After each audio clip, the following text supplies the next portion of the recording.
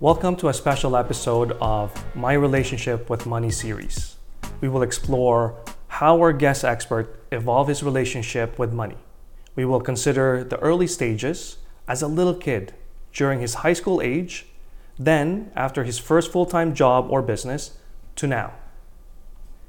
Integrity, unity, wholeness, honesty, ethics, and morals. These are words I can relate to our guest. What makes him special is that he is someone with integrity and he is dedicated to his work. He used to be a top performing branch manager at a major bank. Now I know him as a mentor. He is currently a regional vice president at Mortgage Alliance. Please welcome David Guritz. Thank you, Aaron. Really appreciate it. Great to be here today. I'm excited. Thank you. So let's start with who you are and tell us about your current roles. Yeah, absolutely. I'm currently a regional vice president with Mortgage Alliance. So I have the pleasure of working with, mentoring a team of mortgage brokers and agents and team leaders. We have different relationships with our brokers. Great role. It just gives me a lot of freedom, flexibility to work with you guys, work with great entrepreneurs like yourself and everyone else. So I get to help them, to build and grow their business, get started, or take their business to the next level. At Mortgage Alliance, we work with a lot of other industry stakeholders and professionals. We work a lot with. I was on the board of directors with Mortgage Professionals Canada for 4 years, which is an amazing learning experience working alongside some of our industry's awesome leaders. So that was probably one of the best highlights of my career for sure. But yeah, it just gives me a lot of freedom. At Mortgage Alliance, we're very flexible. Someone like both of us, we came from the banking world, and you're there for a long time. You meet great people. It's a great place to learn. But you're like, hey, you know what? I think there's something more out there. I want that next level. And I've been able to come to say, hey, as people move on, it's just to see them grow and do more and have more flexibility to be a business owner. So I think that's one of the things I really enjoy is helping people build and grow their business, become a good person, and good parts of the community. Community involvement is very important to us as well. So yeah, that's a bit of what I do. Perfect. Well, thank you again for being here. Now, in our series, we're basically focusing on money and your relationship with money. What is your first memory about money? It's a really good question. And I think sometimes people ask, okay, what was your first job? And I was lucky or maybe a bit unlucky. We grew up. We have a family apple farm in St. George. So I would go with my uncle and my dad to the Kitchener Farmers Market, and I would help them sell apples.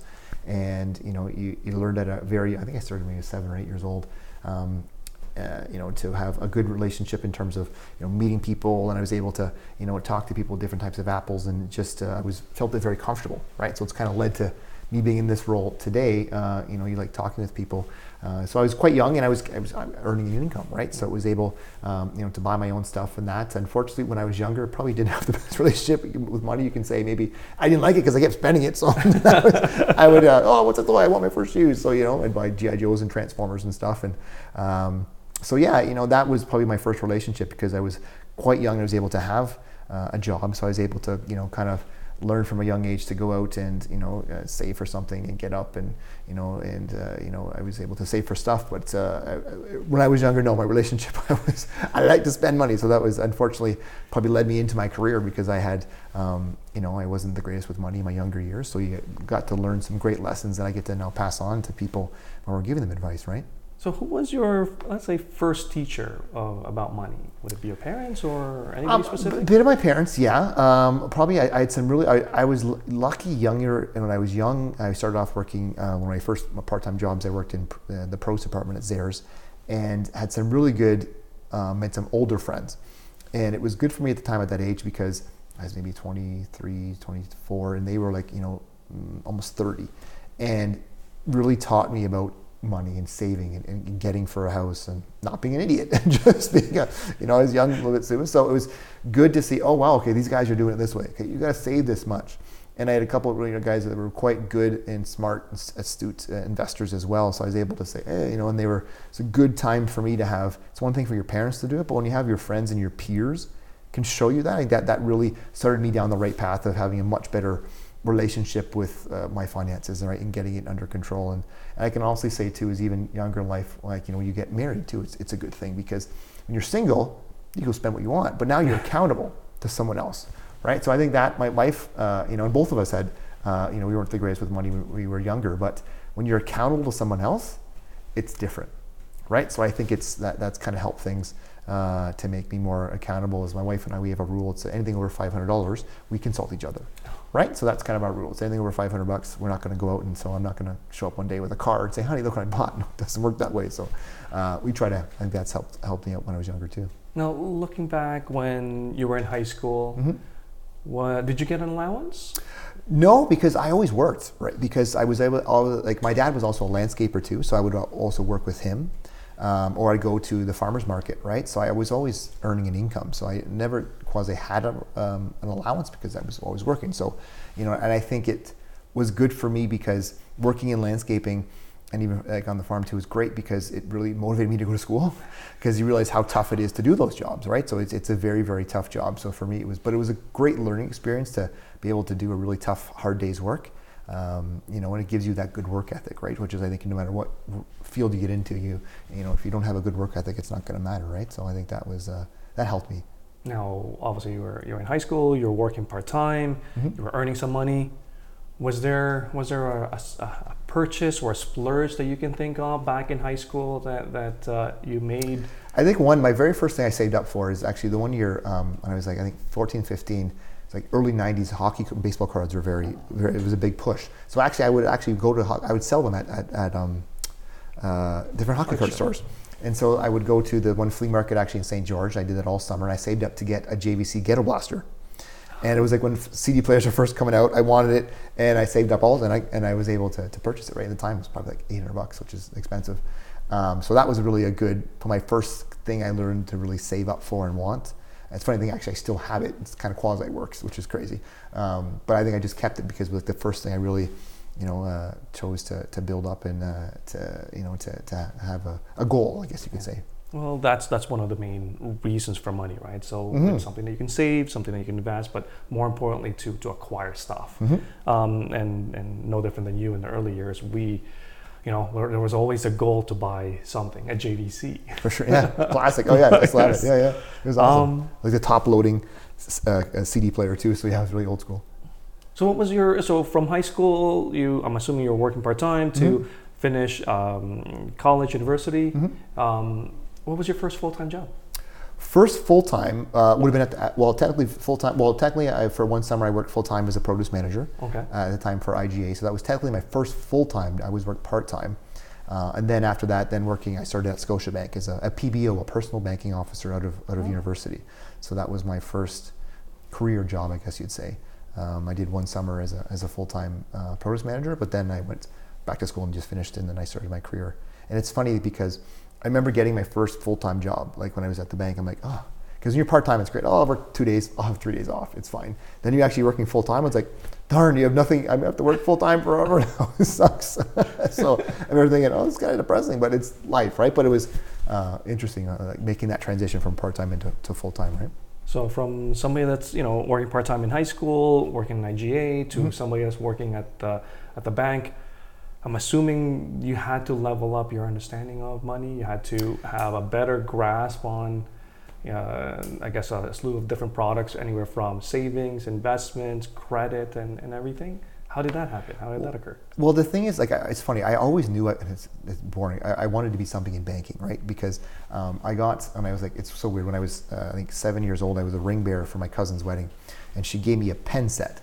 Right? And I'm like, I'm going to put that on my desk. I now still have it. It's actually on my desk. And I'm like, I want to be in business in some sort of way. So that was kind of my thing. But through my mid 20s, was I great with money? No, I wasn't. So it took me probably 27, 28 when I started really figuring out when I got into the role in banking and stuff and seeing what could happen. And it really was a good eye-opening experience for me to say, hey, this is how you got back on, right? This is how you get back on track. This is how you save for your retirement, how you save for a house. So it's that kind of taught me, and a couple times I'm like, oh crap, when I got into it, I'm like, oh, you need to get your socks in order here. So it was a really good learning experience for me to get to that point, saying, oh crap, if I keep going down this path, this is what can happen. And I had a good person at the bank show me, hey, you're here now, you need to get this, because if you keep spending the way you do, this is going to get worse.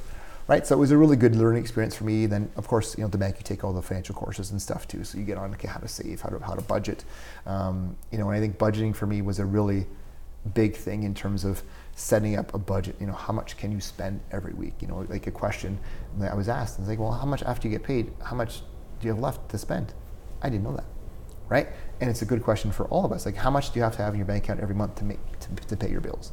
And I thought, oh, I didn't know that. So now, like, I'm anal. I have spreadsheets. I track everything, and it just, you know, I do every 6 months. I do a spreadsheet. I track my net worth to see where things are going. So I'm very anal with it. But if you don't track it, it can get out of hand. But for me, it was just, you know, seeing what other people were going through, and it was also a good experience for me too, being in banking, saying, hey, I've been there. I've had debt.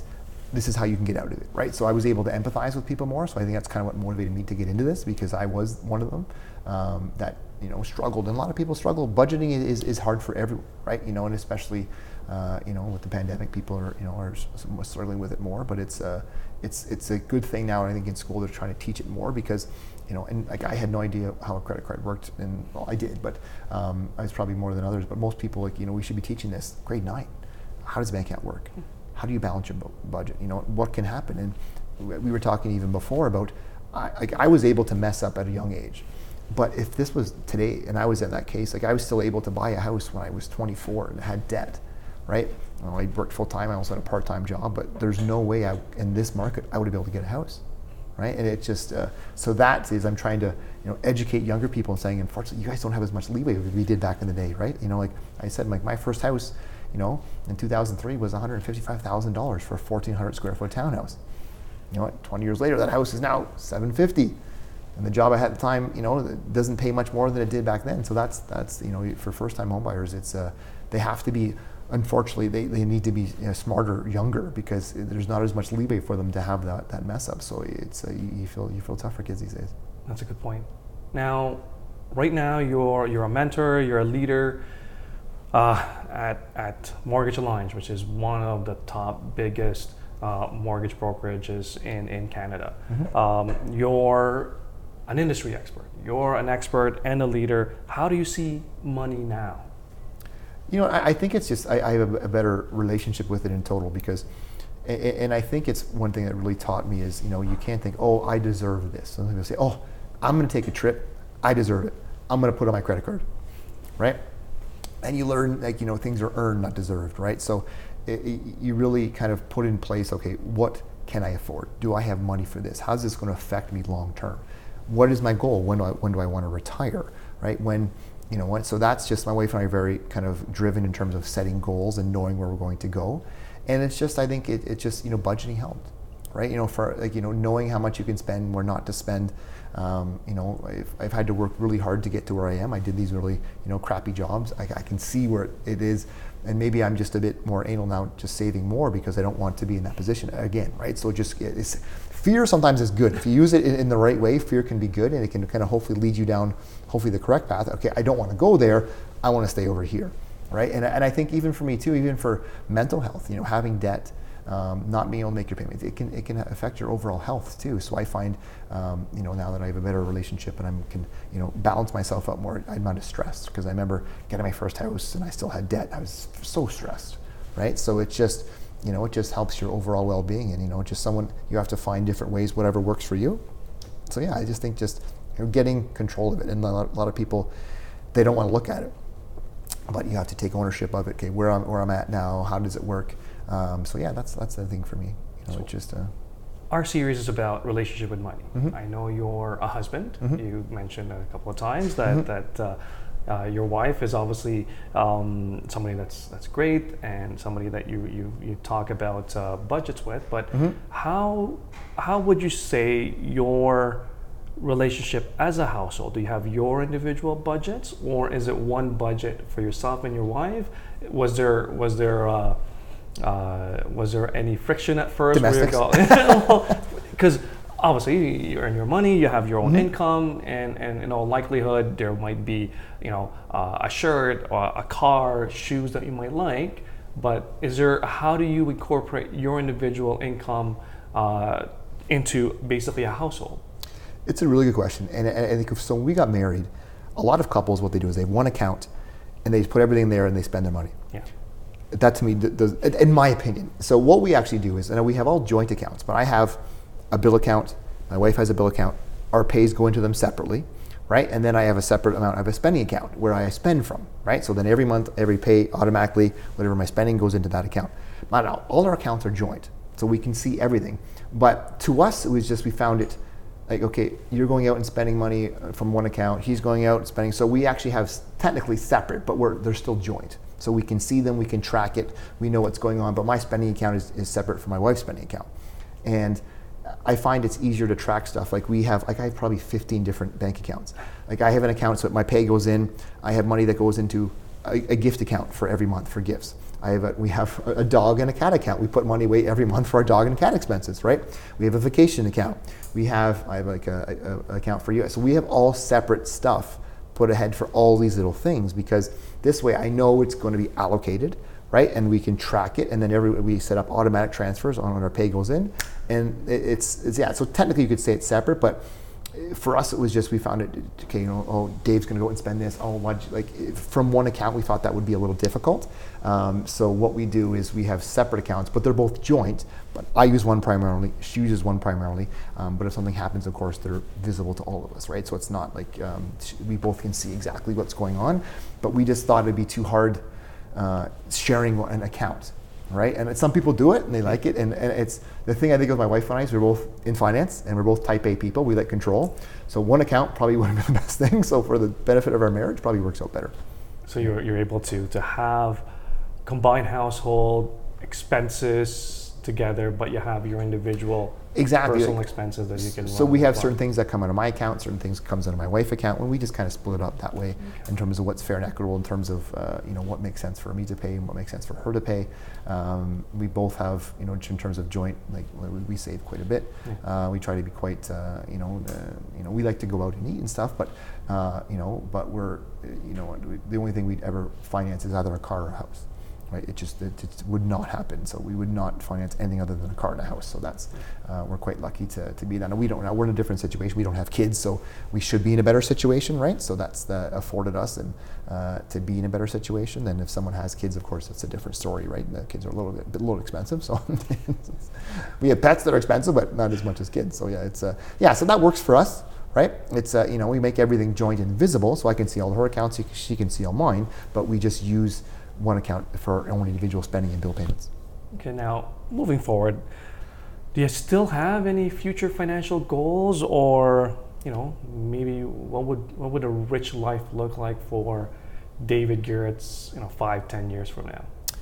Yeah, like we have goals to pay off our house, so that's will be done shortly, and then we have in terms of other long-term goals, I think I would just look at what I would do long-term, right? Something probably, my wife is very into health and wellness, so after she's maybe done with her mortgage career, she may do something in the health and wellness field. That's what she's really passionate about. I'm really passionate with animals, so I may do something with that. It could be that. I'm also into old like Star Wars collectibles and stuff and that. So I have one buddy, he actually has like an online business that he does, so we could do something like that. So that would maybe something after you get all your goals set and who you are for your retirement. That's something that we may want to do. So it's kind of something like that maybe. Now, maybe one last question. Mm-hmm. What would you, if you had an opportunity to talk to your younger self, mm-hmm. what would you tell the young David Garretts in high school, or when you were much younger? What would you tell? Maybe top 3 suggestions that you would, financial suggestions that you would have for yourself. Set a budget and stop spending like an idiot. Basically, I just didn't track, right? So that's the big thing. You realize what you track and what you analyze gets done correctly. So I think just not, sticking to a budget, right? And realizing the implications of buying that stuff. Or I was young, I liked nice cars and stuff too, so I'd fix up cars, and you'd spend money on car rims and stuff for just prioritizing. And you're young and you have to make mistakes, so it happens to all of us. But I think it's just what's a priority, right?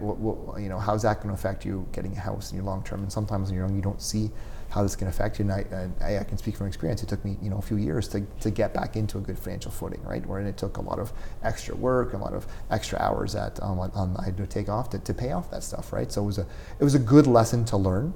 And I think I would really tell myself, just look at your budget. Does this make sense?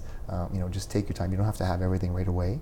you know, and it will come in time. But just I think paying attention to, you know, what's your budget, and you know, you have to realize, okay, I don't have money for that. Your credit card is not, it's not your pay, right? So that's it. But again, it was a very good lesson for me to learn that when you learn the hard way, right? So yeah, no, I would say that for sure. Well, thank you so much for sharing. I know there's a lot of personal things that you've been able to share with us. I guess we now know that, you know, looking at where you are today, you wouldn't have thought that you would have had scenarios where you would have fallen or you would have made mistakes, but I guess that's all part of learning. We all have to, you know, buy the car or buy the boom box. You have to make that stupid mistake, right? You're like, what am I doing, and right? That's part of growing up, right? And unfortunately, you know what, you can tell someone in any situation, but until they want to believe it or they want to own it, it's not going to happen, right? So everyone comes to that at a different point. Some don't, you know, and that's part of our job, right? We're here to help people to get them on that, and that's why I think maybe I'm in this. Is it's nice to. There's nothing better than helping someone to come over money issues. They say the two biggest worries in life are you know, love and money, right? We can help with one of them, so you know, that's it's a good thing to have. Well, thank you again.